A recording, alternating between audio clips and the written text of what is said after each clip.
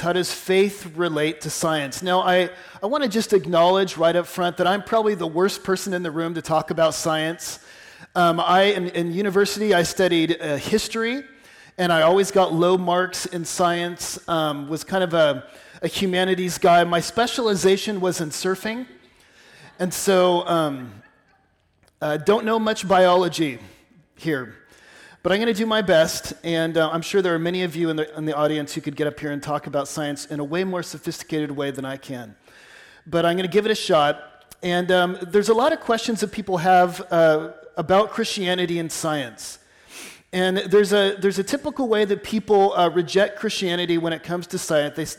They say this, way back in pre-modern times, people didn't know how to explain things. And so when they heard thunder, they said that was the god Zeus. When they saw the sun appearing to go across the sky, they said that was the god Helios in his little chariot.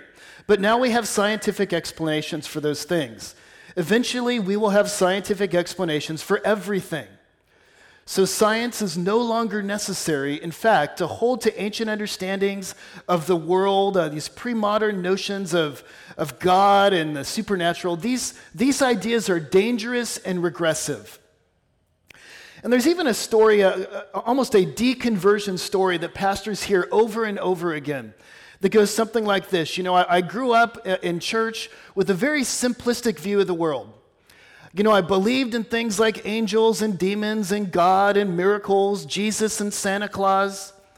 But I grew up and I learned about science, and so I had to shed those superstitious things off. I had to grow up, in other words. And I had to reject my religious beliefs in exchange for beliefs about science.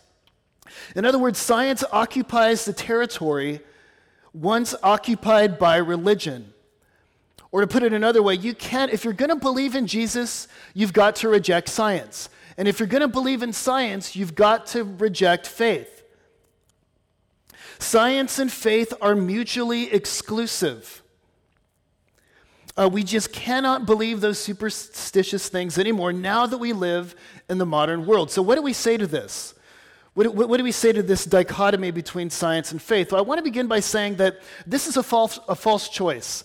I don't think that we need to choose between faith and science. I think the two actually go very well together. And even practically, this is true. And so recently there was a poll done by the American Association for the Advancement of Science. And this is not a religious body. This is a scientific body. And they polled their members about their beliefs in God. Now, what they found was that it is true that in the social sciences, many people are atheists. There's a lot of atheists in the social sciences. But in the hard sciences, in the places where people do research and they are looking at test tubes and observing the natural world, that belief in God is actually pretty common. And so they found that 51% of scientists believe in some form of deity or higher power. 51%. They also found that 31% believe in a personal God.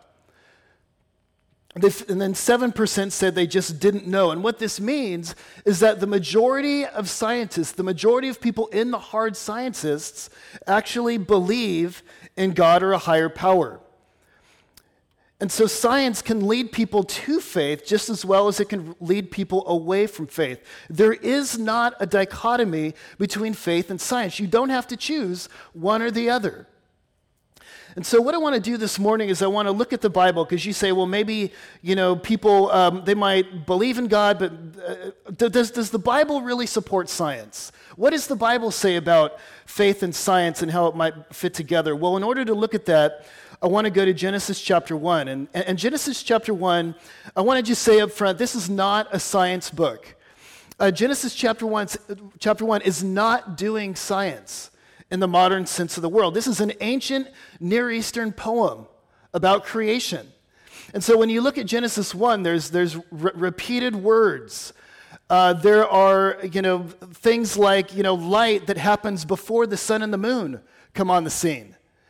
And so what's going on in Genesis 1 is that this is a poem, this is a song about the creation of the world.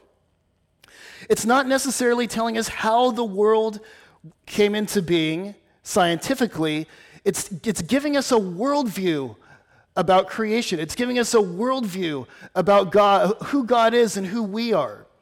But I think when you look at Genesis 1, I think what you can come up with is a framework for how we can understand how science and faith fit together. Genesis 1, I believe, gives us a framework for science and faith. So that's what I want to show you this morning. And I think that when you look at Genesis 1, it tells you three things about science. I think it will tell us, number one, the value of science, number two, the limits of science, and then finally the clues of science, all here in Genesis chapter 1. And so let me get into this here. So the first thing I think we see in Genesis is the value of science. Because Genesis 1, what it tells us basically is that there's a rational God that stands behind the world. That behind all that we see in creation, there's a rationality, there's a creator God. And so for years, people that believed in Genesis 1, who believed in creation, were motivated to explore the world that God made. And this is why when you look at the history of science, almost everybody agrees that the rise of modern science was in a Christian matrix. It was in a Christian context. And so, long quote, this is Alvin Plantinga. He says this: modern Western empirical science originated and flourished in the bosom of Christian theism and originated nowhere else. Some have found this anomalous. Bertrand Russell, for example, thought of the Christian church as repressing and inhibiting the growth of science. He was therefore disappointed to note that science did not emerge in China, even though, as he said, as he thought the church, let me go back here, he didn't emerge in China, even though, as he said, the spread of scientific knowledge there encountered no such obstacles as it did in Europe. But the fact is, it was Christian Europe that fostered, promoted, and nourished modern science. It arose nowhere else. All the great names of early Western science, therefore, Nicholas Copernicus, Galileo, Isaac Newton, Robert Boyle, John Wilkins, Roger Coates, and many others, were all serious believers in God. Indeed, the important 20th century physicist C.F. von Weizsäcker goes as far as to say, in this sense, I call modern science a legacy of Christianity. He says that modern science arose in a Christian context, and it's no accident because Christians believe in the book of Genesis. And I believe the book of Genesis motivates and fuels the study of God's creation. It fuels science. Number one, because it tells us that the world was created orderly, right? Behind the cosmos, there's a rational God. There is, in order for science to even be successful and possible, there needs to be a high degree of regularity and order and predictability to the world. And there is that, Genesis says, because the world is created by God. There's a rationality behind the laws of nature. And so C.S. Lewis says, men became scientific because they expected law in nature, and they expected law in nature because they believed in a lawgiver. There's an order to the universe so that it can be studied. Johannes Kepler said, the chief aim of all investigations of the external world should be to discover the rational order which has been imposed on it by God, and which he revealed to us in the language of mathematics. So those of you who don't like mathematics, I'm so sorry. God gave it to us. Richard Swinburne says this: I do not deny that science explains, but I postulate God to explain why science explains.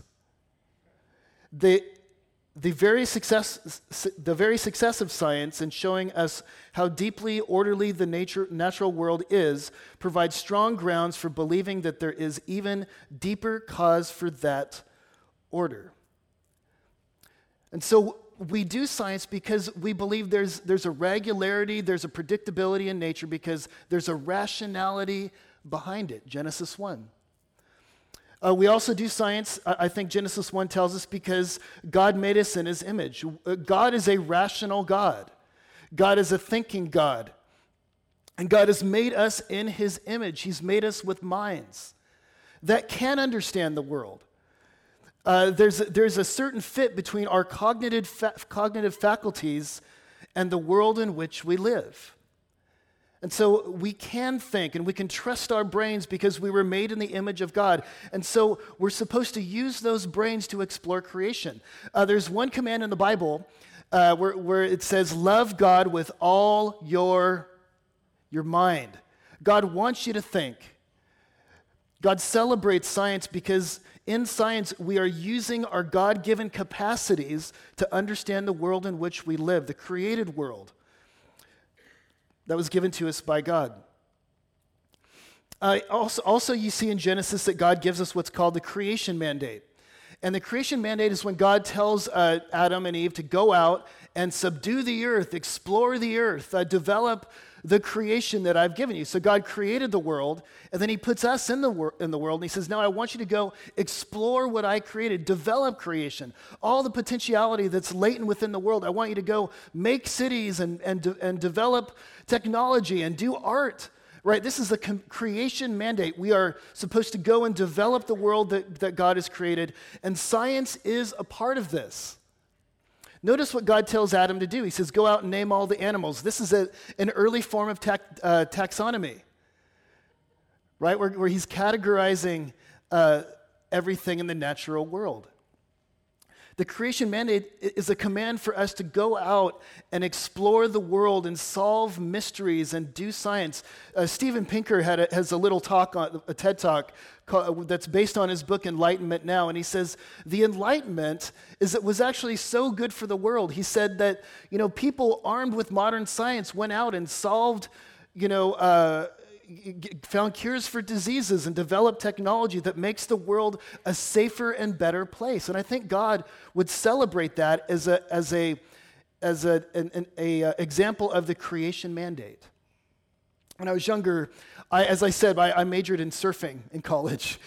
And so I never really valued thinking very much in my younger years, and then I became a Christian. And I remember one of my best friends, he was super smart. He studied science, and he just was very, very knowledgeable. And I think I kind of resented this a little bit. And so one day I came up to him and I said, God is not impressed with your knowledge. And then he looked back to me and said, well, God is not impressed with your ignorance. And I said, touche. He was reading the book of Genesis. The book of Genesis sets in motion the tools for doing modern science. And this is why it's no accident that modern science developed in a Christian context. They believe the book of Genesis. And so in the book of Genesis here, we see the value of modern science. We see that it's good to use our brains and explore creation. And someone says, well, what do we do, though, if people doing modern science begin to contradict our view of the Bible? I mean, that's a real possibility, right? We're armed with this creation mandate. We go out and we do science. Well, what if our science shows us things that actually differ from our views of the Bible? That's a great question. And I think in many ways there are things that science has shown us that have helped us change our wrong views of the Bible. In times when we believed the earth was flat, science said, no, it's round. Right? And we change our view. We adjust our views, our previous views of the Bible. They weren't right. Science helped us to adjust our understanding of reality. And so I think we ought to listen to science. And I think we ought to value science. And even adjust our views from what we thought previously when we encounter some of the conclusions that science comes to. But this brings us to the second point, which is the limits of science, because science does have its limits, according to the book of Genesis. Science is so valuable, and science is so important. God told us to do it, and yet there are limits to the task of science. And we don't often think about the limits of science, especially in our modern world when we value, technology so much, and, science almost has this place of authority in our culture that if you disagree with science, you're in trouble. But there are limits to this discipline. Because science tells us about how the world works, which is a very important question. How the planets, revolve around the sun and how the molecular structure of the universe works. Science tells us the answers to the question how, But Genesis gives us answers to the question, why? And science can't give us the why question. Ultimate questions, why are we here? What is the purpose of life? What is the good? And how do we know how to live the good life? You see, these are questions that science cannot explain for us. Science can explain a lot of things about the natural world, but there is territory where science simply cannot go and does not give us answers for, and it's the question why. And this is an important question. I was listening to a debate this past week with John Lennox was debating a scientist, and he says, well, what about the why questions? What about the meaning questions? Science doesn't tell us that. And the retort of the scientist was, well, those are stupid questions. I don't think those are stupid questions at all. Because you were created by God to ask those questions, and you need answers to those why questions in order to live your life. Jeanette Winterston wrote a book with an amazing title. The title is this: Why Be Happy When You Could Be Normal? You got to love that title.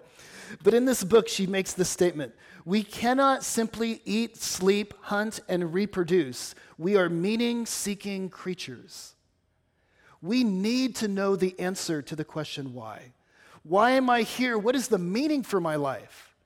Yeah, science tells me how the world works, but it can't tell me why I'm here and the difference between right and wrong. There is something about us that makes us actively seek our meaning and see that it is something that's significant.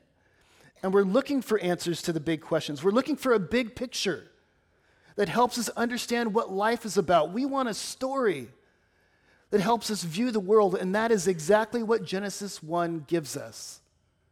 It's not a science book.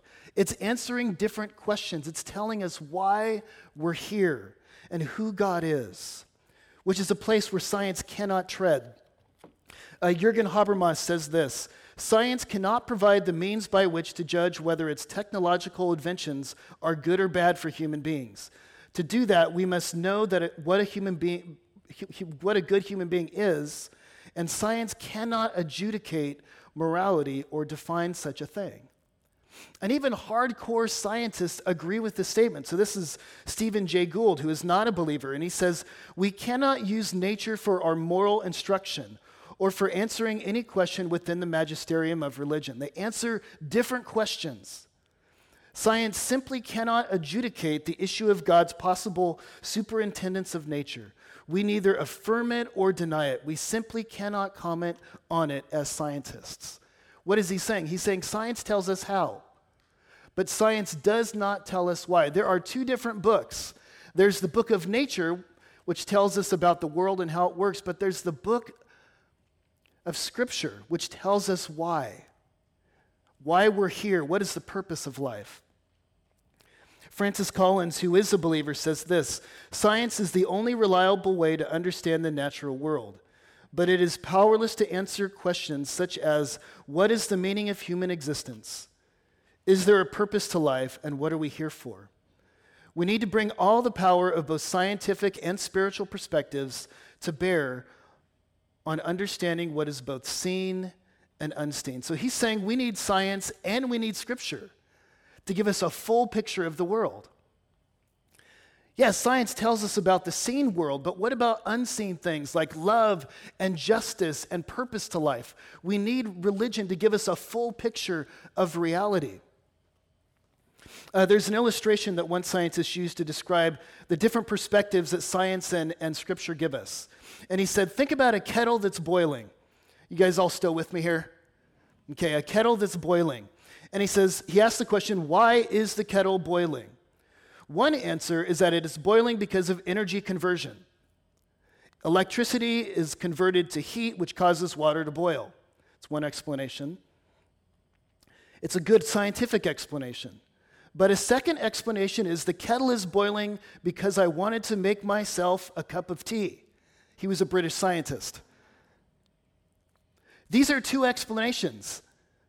There's the energy conversion explanation, and there's I want my cup of tea explanation.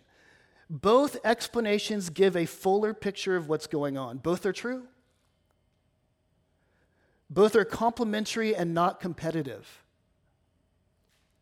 Each is incomplete without the other. Two explanations that don't compete, they don't conflict, they complement one another, and this is science and religion. Science tells us how, religion tells us why. And they can mutually inform one another, they can enrich one another, and to believe that science alone gives us a full picture of reality is reductionistic, isn't it? Faith is not opposed to science. Faith is opposed to something called scientism, which is the belief that all truth comes only from scientific investigation. The only truth there is what can be put under a test tube. But all of us know that there are things you cannot put under a test tube that are just as true as the physical world. And so you need faith. You need Scripture to give you a full picture of reality. It is way too simplistic to say that, the only things that we know are what can be known by science. And by the way, that statement itself is not a scientific statement. You cannot prove that statement by science. We all know that human beings are more than just atoms and molecules. We know that there is more to us than science tells us. We are not less than that, but we are far more. And so, for example, when you look at the book of Genesis, there's this wonderful place where God, he's creating everything, and then the crown of his creation is humanity, man and woman. And he makes this wonderful statement. He says, God created human beings in his own image, the imago Dei.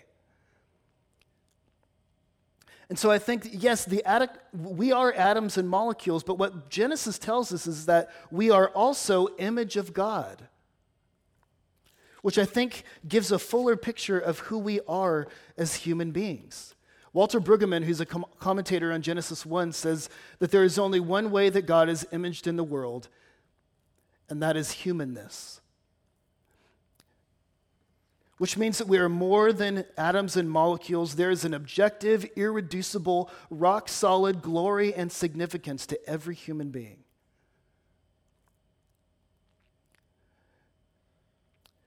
Through human beings, God is reflected in the world. You are valuable because you reflect God. And science can't tell you that. There's a story of someone told this story. He was a resident in a hospital, and they were doing rounds one day. And there was this woman who was very ill, and on top of her illness, she was also just clinically depressed, just suicidal, miserable. And one of the residents, he was, they were doing rounds and they were talking. He says, well, why don't we just go into her bedroom every single day and tell her that she has value and worth, that there's an irreducible, rock-solid glory and significance to her, that she's a worthwhile human being. He says, why don't we do that? And the doctor, the head doctor, looked back at this resident and said, you can't do that because how do you know she has value? And then all the residents started laughing. And he says, no, I'm serious. Science can't tell you that. And we're all scientists here. We're all doctors. Do not push your religious views on her. And it's true, it is a religious view. This is a perspective on the human being. We are that religion gives us. We are more than just atoms and molecules. We are image of God. So different than what Bertrand Russell said. He said, man is the product of causes which have no provision of the ends they were achieving. His origin, his growth, his hopes and fears, his loves and his beliefs are but the outcome of the accidental collocation of atoms. But we know we are more than that. We know that this is not a full picture of the human being. We are atom and molecules, but we are also image of God. And we need Genesis to tell us that. Because Oliver Wendell Holmes, who was a public intellectual and a judge way back in the early 20th century, he said, scientifically, I see no reason for attributing a man a significance different in kind to a baboon or a grain of salt. But from Genesis 1, we know that we are different than the rest of the animal kingdom. We are image of God.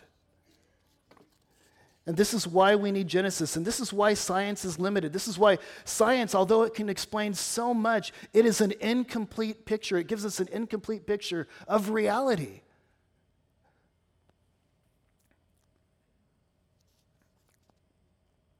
Life is complicated.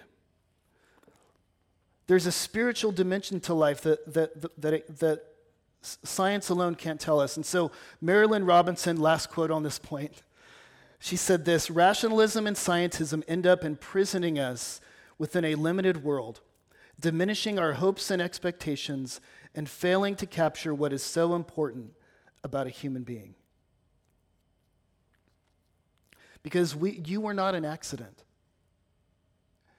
And you have value because of your humanness. And there's a purpose to your life.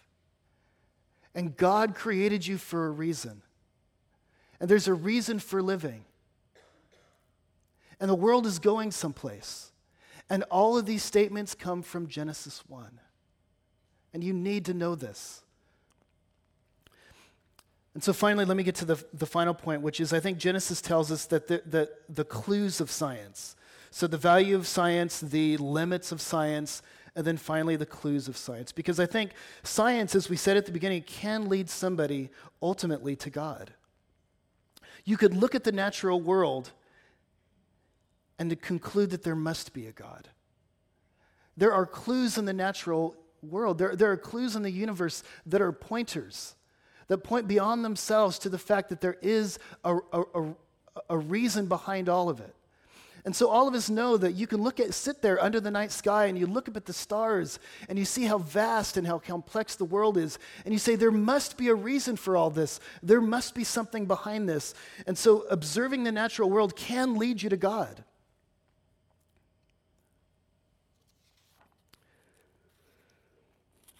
And so in Psalm 139, it says this: I praise you, for I am fearfully and wonderfully made. Wonderful are your works, and my soul knows it very well. This is somebody looking at the natural world, and they're looking at their own bodies. They're looking at their complexity and their beauty, and they're saying, oh, Lord, it's leading them to worship. I see the natural world, and I see how complex I am, and it leads them, oh, Lord, I am fearfully and wonderfully made. Psalm 19 says, the heavens declare the glory of God. Genesis 1 declares the glory of God, and the sky above proclaims his handiwork. Day to day pours out speech, and night to night reveals knowledge. There is no speech, nor are there words whose voice is not heard. Their voice goes out through all the earth, and their words to the end of the earth. He's saying that the natural world speaks. There's a voice to creation. There's a blowhorn that's screaming out to you from creation. There's a God. There's a God who's brilliant and creative. There's a God who's complex. There's a rationality, but that stands behind the created order. Alistair McGrath, who's a scientist who became a Christian. And I talked at the beginning about a deconversion story, somebody who says, I had a simplistic view of the world, and then I discovered science and I rejected God. Alistair McGrath almost tells the exact opposite story. He says, growing up in Ireland in the 1960s, he says, I was absolutely fascinated with the natural sciences. He says, they were the love of my life, and to them I gave enormous attention and excitement. He says, I loved science. It was just the way I was built. And then he says, I took the view that I thought was necessary to be a scientist, that if you love the sciences, you regard religion as something archaic. And so he says, I love the sciences so much, and I thought that because I was a scientist, I had to reject God and I couldn't believe in him. He said, mad, bad, and sad people believe in God. I wasn't any of those things. I was a rational, smart human being, and so I thought I had to get rid of religion. And he says, I was absolutely convinced as a 16-year-old that in atheism. And he says, I was very aggressive in my atheism. He says, in fact, when I read Richard Dawkins, who's a famous kind of crunchy atheist, he says, I get sort of nostalgic. He said, I was just like that guy. Then he says, but then I went to Oxford to study chemistry. And then he said this, he says, I realized that the simplistic view of science I imagined as a 16-year-old really did not match onto the rather complicated thing that we call the real world. He said, science alone could not explain for me the real world. It could tell me that I was made of atoms and molecules, but it could not tell me that I was infinitely precious image of God. And I know that there's something important about the nature of a human being. And so he said, I had to throw off my superstitious science. Oh, not completely. He's still a scientist, and he learned how to put them together. But he says you need both, the book of science and the book of nature, to understand reality. And so let me try to apply this sermon today. I know there were a lot of quotes, but I want to encourage you to do something. If you're not a Christian, and maybe you're someone who's unlike me, you're smart, you're scientific, and this is just the way you work, this is the way that you're wired, I want to encourage you to do some research. Because there's just a lot. I mean, this week I was overwhelmed with, TED Talks and video lectures given by. There's a lot of books and lectures out there that will help you bridge the gap between science and faith. And there's a lot of very smart people that have embraced Christianity. If you are a Christian here today, I want to encourage you to explore the natural world. Maybe you're not scientifically minded. I want to encourage you, maybe even tonight, if it's not raining, to go out and look at the night sky and just observe creation and see if that might lead you to worship. My little son Luke just loves nature. He's always looking at bugs and looking at animals and things like that. And I'm so unlike that. I'm always up in the clouds thinking about some idea or something. I'm just never concretely here in the world. I want to encourage you to observe the natural world, the created complexity, and see if that might lead you to more admiration of the beauty of God. And if you're here today and maybe you feel worthless, maybe you feel like I feel like a collocation of random atoms. I want to tell you this morning, based on Genesis 1, that you are image of God. You are infinitely precious image of God. There is a rock-solid glory and significance to you. There's a reason why God put you in this world. And maybe some final application is go find out what that is. Because God, who created the world, came into the world in the person of Jesus. The ideal became real. And he hung on a cross to redeem your soul and to redeem your body and to give you a purpose for living. And so I want to just encourage you to go out and find out what that is. You are molecules, and you are a beautiful creature, and you are the image of God. You reflect God, and there's a reason for your life. And so let's pray. Father, we thank you for Genesis 1, and God, I feel a little bit out of my element when I talk about science, but I pray, Lord, that some of the things that we learned here, the framework that Genesis gives us about the value of science, about the limits of science, and about the clues of science might help us, Lord, to use our brains a little bit more carefully. God, I pray that we'd be encouraged, those of us who do science, to do our work well, to make the world a better place. I pray that all of us, God, would take science and faith, would take the book of nature and also the book of creation, and learn who we really are. God, we are complex and we are valuable. God, the world is going somewhere, and you give us a big picture of reality, and we need that. And so I pray that we would live into that, and I pray this in Jesus' name. Amen.